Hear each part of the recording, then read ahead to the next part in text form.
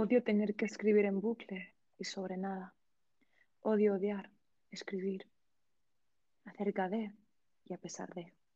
Vuelve, hazlo por mí.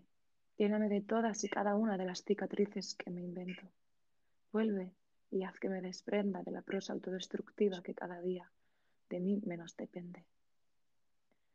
Voy a escribir que me da igual, que me largo, que voy a dejar de esperar, que no me importa en qué rincón estés y con quién. Voy a dedicarme a escribir sobre cómo voy desapareciendo.